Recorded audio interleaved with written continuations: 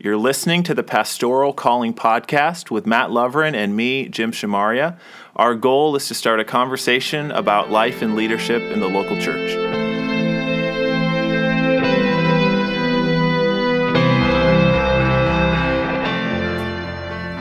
Welcome back to the Pastoral Calling Podcast. I'm Matt. And I'm Jim. And it is almost the end of summertime. Right. And it's our 10th episode. Happy 10th anniversary. Thank you. I didn't think we'd make it a whole decade of episodes. We thought about doing the flashback episode, but didn't quite come together. Remember that time when we talked with Shane Cox? We all grew beards for that episode. And got tattoos. But since it's a podcast, you don't really see any of that. Right. But yeah, 10 episodes in, we didn't think we'd make it, so thanks for sticking with us, all 6 of you. Yeah, be sure to share the podcast with your friends and keep an eye on us as we continue to post new episodes every couple of weeks. And we're actually looking for a new place to host the podcast and something that'll be a little bit more friendly for interacting with our audience. And free. And also for less money. But that's another subject. Crowdsourcing. Yeah, if anybody wants to support our Kickstarter. We don't have it yet, but we'll let you know. If you'd like to support us in getting a Kickstarter account. See, it's this pen that connects to your Wi-Fi. But you're right, Matt. It is the end of summer. What does that look like for you? It looks like the end of a little bit of a downtime. Actually, I say that, but every year my summer gets less and less relaxing. For my first few years as a pastor, when I was an associate pastor especially, like your ministries go until May or June, and then it just kind of stops. And you got like volleyball or softball, and that's pretty much it. Like we stop Sunday school in the summer, we stop Awana, we stop Bible study, kind of all of the extra things. And so you have all this time where there's, you're not necessarily preparing a whole bunch of things. And then the fall comes, we have our kickoff Sunday in a couple weeks, and everything just like getting hit by a tidal wave. And so it took me a few years to like get into that rhythm. I mean, I imagine for you as a professor, it's similar that you have school year and summer. It is similar, although my role at GBC has changed over the years so that my workflow is more even throughout the summer. But you're right, I do step back from things a little bit and take some extra time with family, and we have Fridays off at GBC during the summers, which is a huge blessing to be able to have that time to recoup and collect your thoughts and think about what the next year is going to look like. But you're right, there is this really intense ramp up and build up of energy and expectation and the demands on your time that is really exhausting even before you get to actually doing it. Yeah, like I'm just thinking about fall ministries, and it's tiresome, but it's also super rewarding. For me to see people back and engaging in church, and summer is always weird because people are on vacation, and so attendance is always kind of up and down. But to just see people, back and being a part of what's going on in the church is always really encouraging. It reminds me why I do what I do. You see people growing in their faith and bringing their faith into their lives, and it's great. Do you think that's cultural? Do you think that it's the part of the country we live in here in Michigan where people go to the lake or they go to their up north wherever up north is? Or neither Matt and I were born in Michigan, so we still find humor in this stuff. Up north seems to be north of Grand Rapids, just up there somewhere. Rockford. And then you'll say, oh, that's really far. That's way up there. Like the UP? No, not that far. Not that far, but sometimes, yes. Or going to Pictured Rocks, like, oh, that's really far up there. Like, you are dedicated to getting away if you go that far. Anyhow, what I'm wondering is whether that is something that's cultural, and you just, as a church, as a leader in this part of the country or wherever you are, there are these seasons of high and low. I imagine in Florida, it's the opposite, where the winter is really busy when people come down from the north. So how do we negotiate those cultural shifts in population and attendance and commitment to ministry? Should we fight against that? No, We will have Sunday school in the summer, even if there are only 5 people there. At least I have found there's a lot of value in embracing seasons, because of, for me as the pastor, but also for volunteer leaders, probably more so volunteer leaders, because they're doing their 9-to-5 job on top of teaching Sunday school or whatever. But I think there's a lot of value in giving them a little bit of that rest, not to make them lazy, but just so, they can stay energized and stay focused on the ministry, and that rest time I think is really helpful. So I've learned to just embrace that. In fact, in the last few years, we've gone from taking 2 months of Sunday school off to taking 3 months of Sunday school off. And we have found that that's been really helpful for people. It's helpful for our teachers, and it's helpful for just families to feel like they have permission to spend time with their families a little bit more. Which again, it's hard. Like, how much do we want to say, well, the church should be your family, or how much do we want to allow them to do that? And I think that's just a balance you find. But I guess on even a more personal level, I remember my first few years where the summers were kind of laid back, I would spend a lot of time feeling really guilty that I wasn't super busy. It was like, oh man, I should be more busy than this. I should be working harder than this. Not that I wasn't working hard, but I didn't have my, all these things going on. And so I would feel really guilty. And then probably my 3rd year into it, I realized that there's a healthy way to embrace the slowness of the summer, knowing that your fall is going to be really busy. And it helped me to not get bitter about the amount of work I was doing in the fall, because I was kind of like, I'm storing up my rest in the summer. So that the alternative is that you're bitter all year round. Exactly. Because you're bitter about the rest. Being lazy and then bitter about being too busy. Double bitter. So that was really something for me, is to just learn to embrace seasons in work. And I think that's probably something for people who aren't even pastors. You probably have a slow time at work or in life. And to just learn to embrace that. In a few weeks, I'm going to teach a short series on work and rest. So 1 week on work and 1 week on rest. And the idea that when we work, we connect with part of what it means to be made in the image of God, right? We were made to continue God's work of creation and cultivation.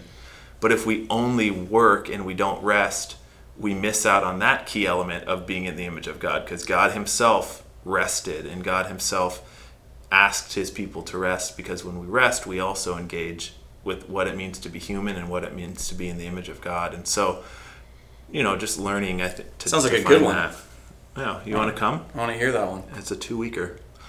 It's actually, I think it's going to be a 2-weeker. My whole September sermon schedule got a little bit wonky because we're having a baby, as you know.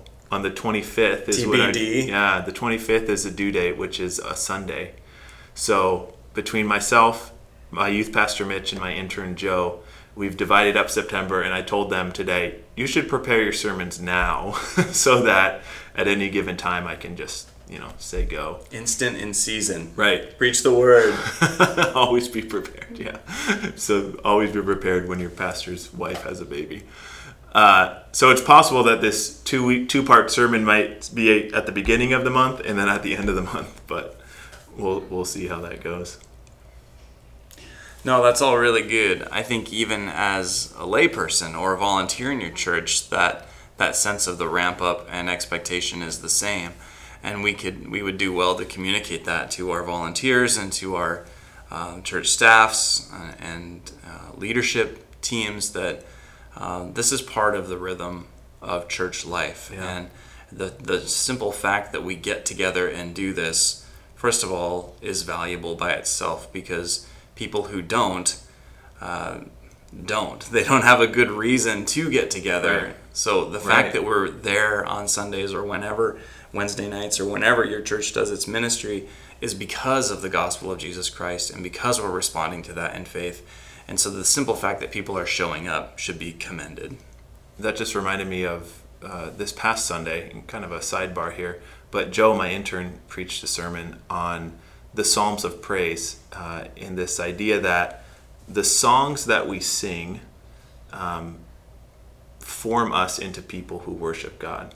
You know, we always say, oh, we can worship God with everything, or, you know, our life is worship, or, you know, but when we talked with Adam even a few weeks ago, there's something really special about the gathering of believers on a Sunday morning or Wednesday or Friday or Saturday or whatever.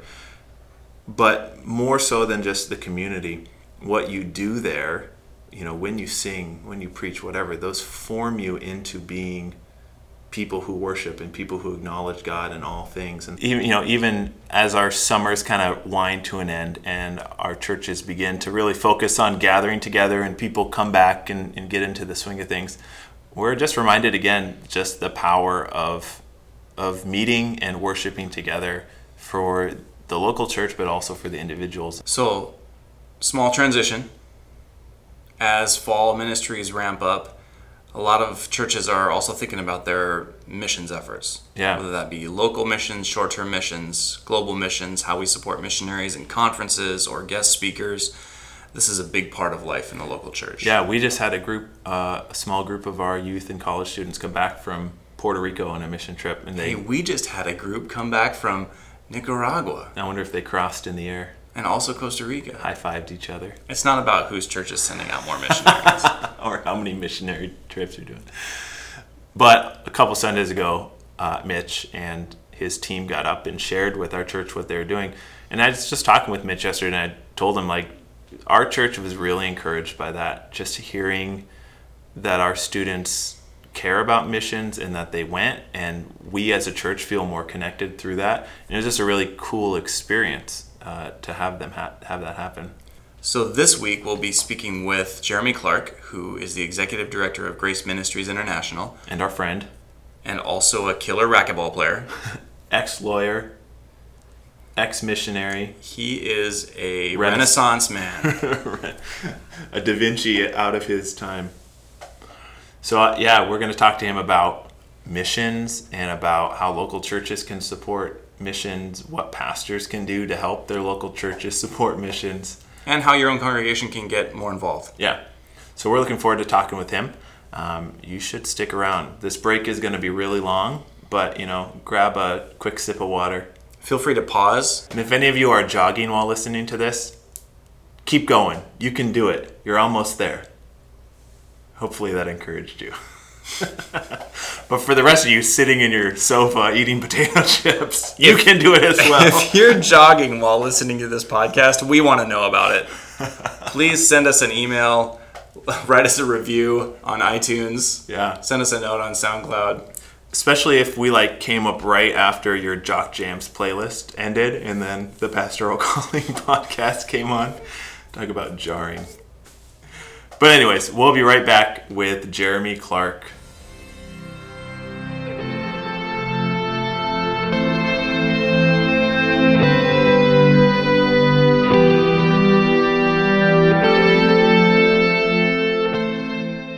All right, well, welcome back to the Pastoral Calling podcast. We are here with Jeremy Clark, who is the director of Grace Ministries International. Hey guys, how are you? We're good. How are you? Doing great, thanks. Good, Jeremy. Glad you're here. Glad to be here. Stumbled in this room. Yeah, I had a hard time finding in the dark, but you guys were out there with your torches and lanterns to guide the way. Like Gideon? Yeah, something like that. All right, so Jeremy, why don't you tell our listeners what you do, or who you are, yeah, I'm etc. the executive director of Grace Ministries International, and so I facilitate the operations of the organization, and we're a missionary sending organization, which means that we help to get missionaries onto the field, and we recruit them both stateside and also internationally.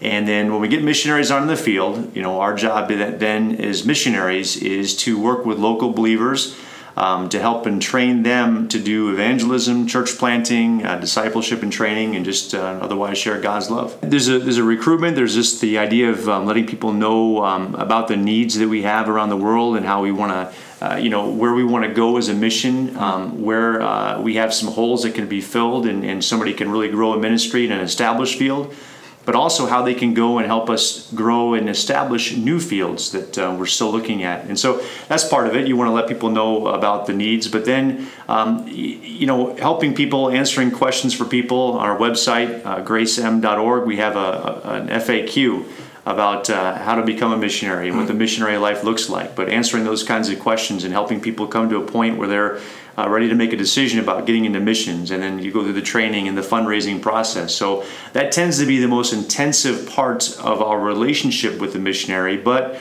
once they get to the field, of course, then we're always interacting with them and figuring out how we can best facilitate their ministries and help them just to be good at equipping the believers they're working with on their field to be able to do the things we want to do: church planting, evangelism, discipleship, and just sharing God's love. And you're able to speak to that specifically because you were a missionary, right? I was, yep. Want to tell our audience about that a little bit? Love to. So for 8 years, our family, we served in Costa Rica. So that was about the end of 2004 to 2012. And we had two primary ministry areas of ministry focus, one of which was I was part of a team that we directed after having established a Bible school there to be able to train Costa Ricans to be pastors and lay leaders and even missionaries for that matter. The other part that developed was an intentional effort on the part of the church in Costa Rica to reach out into Nicaragua and to be able to establish a ministry there. That's the neighboring. That's the country right to the north? Correct. Okay. Yep, to the north of Costa Rica. So, we took several mission trips from Costa Rica to Nicaragua just to kind of do survey work and to figure out, where can we go and do ministry in this country? We have lots of crossover connections, family and other relationships between Costa Rica and Nicaragua. It's a logical place to investigate. So we took a lot of trips there with Costa Ricans, and right now, our two of our missionaries in Nicaragua are Costa Ricans, and they've been working there since 2014, along with a couple of U.S. missionary couples. And that model's really grown to become part of GMI's strategy. Absolutely. Yep. That you have partner missionaries from these fields, and then they become the missionaries, and they are sent by their own local churches. That seems to be an emphasis that's really increased. Absolutely. If you think about it too, Matt, we've been doing evangelical Protestant missions for, 3 centuries or so. And so after all this time, you have people that you're ministering to on these different fields in different countries around the world who are saying, and they're asking the questions they should be asking by now. And that is, look, we see you people from the States, and we see you Americans and such. You've come here to invest in us. You've given your resources, you've given your time, you've taught us, you've educated us. Why is it that we can't go too? And we've got the same Holy Spirit indwelling us, who indwells you. Why can't we go? The reality is, and one of the interesting facts about international missionaries is that a lot of these guys and a lot of these ladies are from first and maybe second generation Christian backgrounds, meaning that they can recall a time in their life when they weren't a believer. They can recall a time in their life when their parents weren't believers, perhaps. So they understand what that transformation looks like, not from watching it from afar, but having it, experiencing it in their own home. They've seen their life change. Yes, and they're motivated to go and share the gospel in ways that maybe sometimes we're not so prepared to do so if we've come from a multi-generation Christian background, which is wonderful. It's life-saving, right? But yet it's a little different. Can you talk a little bit about the emphasis on mission and vision at GMI and how that has changed the approach to ministry in the last 5 years or so? Yeah, one of the things that we want to do at GMI is we want to be able to set goals, and we want to have we have a vision, and that's that we want to share God's grace with the world. But how you do that is a different question. And I've mentioned a couple times our fourfold ministry focus, which is evangelism, discipleship, church planting, and just sharing God's love. But also, we want to have measurable goals that we can see if we're being successful in fulfilling our mission. And, we look at the Apostle Paul. And Romans 15, he talked about wanting to go to Spain. That was a goal he had because he wanted to preach the gospel where Christ had not been named. So that's a goal he had. In all likelihood, he never made it. At the very least, he thought he could have been put to death in Jerusalem, which would have effectively ended that goal. But yet he set a goal, and he went out to go and try to accomplish that goal. And so at GMI, we've also set some goals for ourselves, and Vision 2023 is what currently is our current set of strategic plans and goals. And what it essentially means is that by the year 2023, we want to have opened up 8 new fields. We've already opened up 3 new fields. We want to have recruited 16 U.S.-based missionary families to go out and do the work. If you're going to open fields, you have to have workers. And then we also want to have recruited at least 10 international families or individuals to go and work alongside in these international teams to help us open up these new fields. Do you find that an international missionary is more effective or effective in a different way? Every culture has its strong points, and it's fun to sit down and compare cultural weaknesses and strengths. And as long as you recognize that you don't have all the strengths within your culture, or even within your personality, and you recognize that someone else within the body of Christ does, you're gonna do pretty well. And so, yeah, you're gonna find some real definite strengths with our international missionaries, and that is that oftentimes they know maybe a variety of different languages. They also live real close from Nicaragua to Costa Rica. It's a real close drive, so they have the support of a local church and their family, which is real close by. So those are some advantages. Americans, they tend to have their own cultural strengths. We have a real can-do attitude. We're going to accomplish the goal no matter what it takes. We just have that. Like Teddy Roosevelt. Exactly. Building a canal. And a man, a plan. It could have been built in Nicaragua, too. Hadn't it been for a couple earthquakes there from the century. Been as good of a palindrome. Yeah. Anyways. That's right. That's why people tune in, is to hear that stuff. So, okay, so we focus on local church pastors. So let's talk a little bit about the crossover between local churches, especially churches here in America, and foreign missions. In your experience, let's start with you as a missionary. When you came to churches, you traveled around and you told about your ministry, tried to raise support. What are some things that churches did that really, you still remember? Yeah, that's a great thing. I love it when that happens. Can you just give some advice to a pastor? If a missionary is coming to your church, what should you do? I think one of the things that really encourages missionaries when they visit a church is when the people are asking questions of the missionary. And that shows interest. It shows that they are engaged in what the missionary is sharing and about their prospective ministry or the ministry they already have. So maybe a practical way to go about and make that time more effective is if there's a Q&A time, if there's this time where there's maybe people breaking up into groups and sitting at tables to ask missionaries questions. I would encourage the members of the congregation to already be thinking about questions ahead of time. And even the pastor could do that or encourage the congregation to do so. But not only is it's not just a staged thing to do so, but if you're preparing beforehand questions for a missionary, you're already starting to think about that missionary's ministry, and so your mind is already engaged, and so the conversations will become a lot more natural. And you're going to learn some things, too, from the missionary that you never would have if you had never asked the questions. What about, when missionaries aren't at a local church, what are some ways that you encourage local churches to stay involved in world missions, even if they don't have, maybe they don't even have a specific mission agency that they work with? What are just some ways that can happen? I'm going to start at the top of my list. If you really want your church to be engaged in missions, okay, if you want to see your church really develop a passion for missions, the number one way you're going to be able to do that is by sending out missionaries from your church and encouraging someone to go, encouraging a family to go. We have this strategic plan where we're trying to recruit missionaries and open new fields. What if your church were to make it a goal to send out a missionary individual or a family or someone in the next 5 years, next 2 years, and to make that something that you would like to see your church do? If you're part of a church that sent out missionaries before, you know what it's like then to have someone read that email from that missionary about their struggles or joys or triumphs. And you know that person. You went to Sunday school with them. You had them over for dinner. Your kids grew up together and such. And so when you hear that report from them, your mind and your heart is engaged in their life. And so that will cause your church to be more involved in their ministry and to open up your eyes to global missions. It also causes your church to open up their wallets and want to give. You want to invest in someone you know well. And so you're gonna trust where your finances are going when you know that person that you've been sitting in the pew with for all those years, and now they're in the mission field. So that's my number one way that a church can get more engaged in missions. What's number two? Number two, I got several number two. But Math guy, huh? yeah, right. We can multiply by 1, can't we?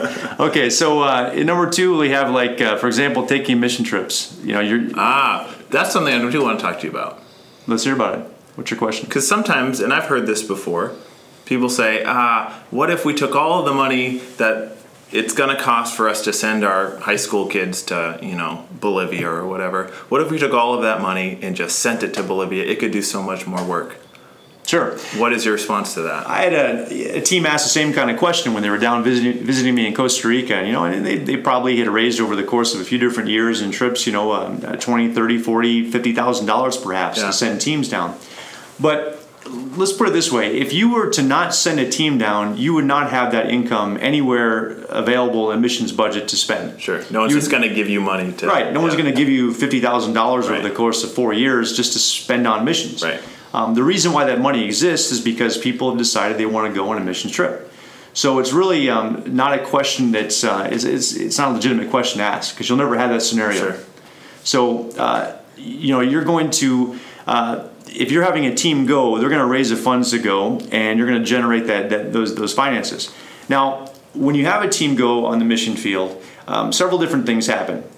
First of all, I always enjoyed having teams come down. It was fun to organize a trip. It was fun to have them down. It was fun to interact with them. So as a missionary, you're saying? I loved it. Yeah, it was great. And, most of our missionaries are in positions in their ministries where they can host a team and have them come down. It's a real encouragement and blessing to them. So you're really blessing the missionaries themselves. And obviously, you're going to want to think about your team. You're going to want to design a trip that's going to be able to be best suited for your team's gifts and talents and abilities and such. But the other part of it is when you send a team down, you're now giving your people in your church kind of a window into what missions looks like. And so people can start visualizing, okay, this is what the missionary life looks like. I now understand what the missionaries are going through. But also, people start to think about, okay, so what if I were to live here?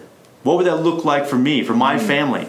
And so you have all kinds of benefits to having teams go and serve in different fields.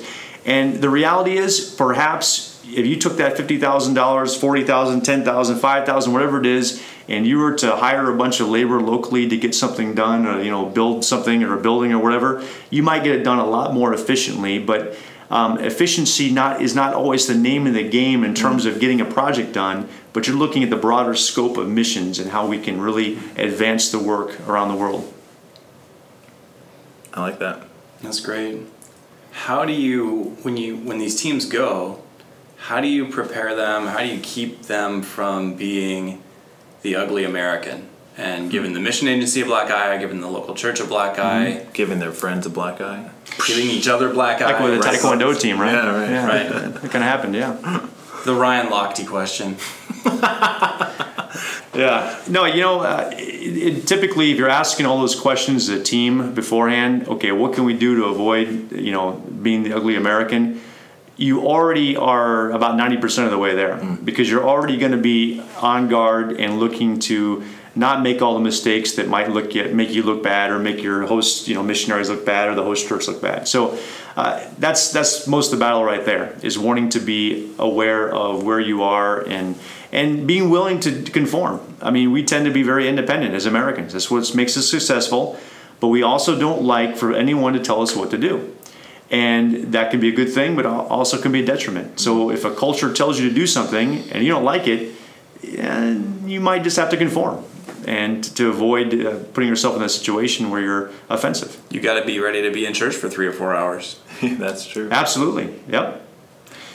I know for me, I think I may have shared this story before, but one of the major milestones when I look back on kind of my calling or whatever is that I went on a trip to Zambia in 2002 with my church from Seattle, and that really, I just kind of put myself in a place where I kind of found myself in a leadership role and thought, man, I really like this. I really like being here. I really like working with people, and that really kind of pushed me in the direction of pastoral ministry. So I still look at a short-term mission trip as pretty foundational for me, even though it probably costs a lot of money. One thing I wanted to ask was, how do you encourage local churches to put on a missions conference? That's one of the things that's pretty common, at least in our fellowship of churches. once a year, maybe twice a year, you'll have the missionaries come in and it'll be a big missions emphasis. Can you do that well? What are mistakes you want to avoid? All that type of thing. Yeah, the first mistake you want to avoid is deciding you're not going to do it because it's too much of an effort. Maybe you might be embarrassed that you're not going to have enough people to show up to your missions conference. And so if you're a smaller church, smaller congregation, and you haven't done this before, you haven't done it in a while perhaps, start small. Invite 1 or 2 missionaries to come and be a part of it. And typically, when you start off small, you start off on a smaller scale. You might do it just over Sunday school in the morning service, and might have like a lunch afterwards or something like that. And so you start out in that way. Before we started having regular missions conferences, we would have just a once a month or once a quarter have a missionary come in and speak and take the Sunday school hour. I think there's always an invitation where we want missionaries to come and we want them to speak, and there's a real openness to that. But it's more a question of how can we get our whole congregation involved at a greater level. Because there's having a missionary come and speak, and then the Q&A when they do their presentation. But then there's having the missionary in your home and having a small group over for a meal in your home to hear more personally and get that connection. And when you're plugging missionaries into different groups and such, that's very helpful to the missionary as well. What a missionary wants to be able to do when he or she or the family comes to a church is to be able to engage as many people as possible and to share with them what the Lord is doing in their lives. So, when you think about your church, your local church, when is it that your church gets together and spends those times in fellowship? Whether it be some sort of annual event or a semi-annual event or a monthly event, and then build your conference or invite your missionaries to come in conjunction with those events, because that way it's natural for your church, and the missionary will have a much better chance to be able to engage with as many people as possible.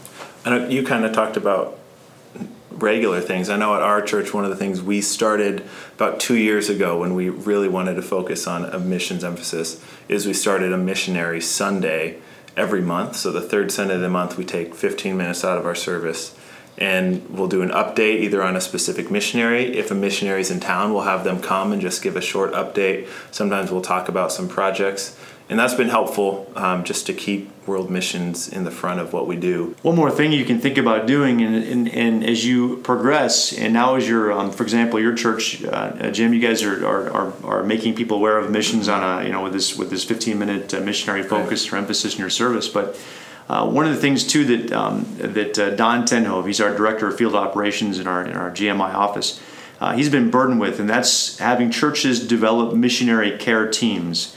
And that is that a church would more or less adopt a missionary family. And it could be a family that comes from your church. It could be a family that you just have some ties with.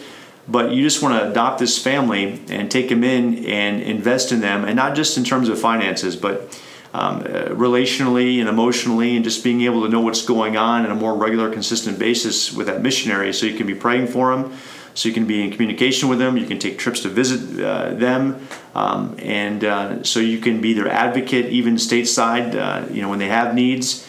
And that's something we want to develop as well. And so Don Tenhove at our office is a good contact person for a church looking to adopt or take on a missionary family and develop a missionary care team. How would somebody get information about that? Again, if you go to the website, gracem.org, there's some contact information there on our website about how to get a hold of us at the office. Also, there's a brochure on the website you can find that is called Missionary Care Teams, and you can download that brochure and you can learn more about how you can develop that team within your church. Is that something that even like a small church with not a whole lot of resources Absolutely. would be able to do? Absolutely. Relationships are a big part of it. I know when I traveled around and visited churches, and there was certain churches that you developed a relationship with, and when you went there, you're not thinking about the finances, you're not thinking about the money, and you're thinking about the people that you're going to be able to see you haven't seen in 2, 3, 4 years, and you're looking forward to seeing how their family is going and how their kids are growing up and such. And so if a church, no matter the size, is intentionally developing significant, deep relationships insofar as they can with the missionary, that's a real blessing to the missionary to have that kind of relationship with the church. What are some of the most common rationalizations or excuses people give to not be more involved in missions or to go themselves, and then how do you answer those? Now, of course, being involved in missions takes place in a number of different levels, but I think people, okay, this is just my observation, and I don't know this, I don't have any kind of scientific evidence to back this up, but I think people are a bit That's how we do everything here. That's good. Okay, so we're on the same page then. I think people are afraid of missions in large part. They don't know how to interact with a missionary. They're different. They're unusual. Why would you do that? Why It's like a junior high prom. It's kind of like that, right? Which should be outlawed and banned because they're awkward and weird and don't lead to anything good. But Somebody has to chaperone them. Different topic. So, but I think people are a little bit afraid of missions sometimes, and they don't know how to interact with missions. The other thing too is that people get too close to missions, they might catch it. And so, what do I do then? It's contagious, right? It is contagious. The other thing too is that people they won't speak this, they won't rationalize this verbally, but missions to support a missionary, of course, requires funds. And so I don't know that I want to part with my funds. And so the more I'm around missions and I hear about missions, I'm going to be challenged to give. And I don't have to deal with the guilt of not, giving. So I'm going to stay away from it if I can. So. Yeah, and I think you solve that. Hopefully, as pastors, we are communicating the importance of being part of the global body of Christ and being engaged beyond the walls of our church, and that will hopefully create a culture of that. I think that's so important for people, is to feel that they're part of something that's larger than their own immediate context. The local church is good for that, but even a local church can become insulated. When you think about being healthy, even as an individual, if yours is so self-focused, whether it be on your successes or your failures or whatever it is, you're going to be a very unhealthy person.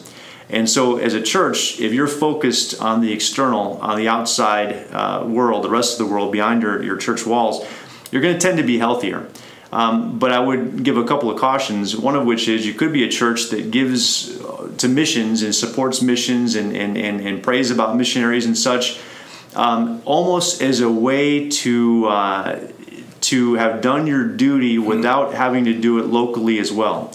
And so, churches to be completely healthy are going to be investing in the rest of the world, but then looking at that model and seeing what missionaries are doing and seeing what they, how they're operating in other countries, but then also wanting as a local church to be operating that way in your local community and to be able to impact the world both near and close by. That's the sign of a healthy church, but always to be outward focused. I also encourage small churches, as you think about your own congregation, you think to yourself, I can't lose anybody. I cannot lose someone in the mission field. I just have a few key leaders, and I don't want any of them to go. And that could be a temptation for a pastor that really wants to see his church grow and develop.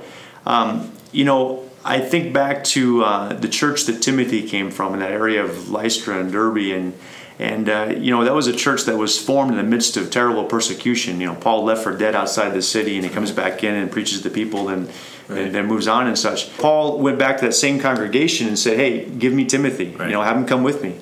But this is a guy who's young. He had a great reputation, Acts 16 says, among the brothers there, but he left. I mean, who knows? Maybe that church there folded. We don't know. But yet they gave him up, and he went with Paul to be a missionary. The temptation is we have a really good thing going at this church. We don't want to lose any part of that pastoral team, but they did, and they lost 2 prime players, and it was a good thing for all. But it's tough, I imagine. It was for them, I imagine, to have given up such key, strong leaders in their church. But you do it, and in a way, you as a church are going with them. Your ministry is now extending to wherever Timothy is going. You can't physically go there, but the ministry of your church is going there. Absolutely. But the other thing too is that the body of Christ, if we believe it's a body, we believe it's organic, we believe it's living, we believe it's capable of growth, and it should be growing. And so, when you lose someone in a church, we're not talking about a static system, but it should be organic and capable of being able to fill in that gap and to grow and to develop and even to produce more leaders and more people who are willing to step up and work. Like a lizard's tail. Just like that.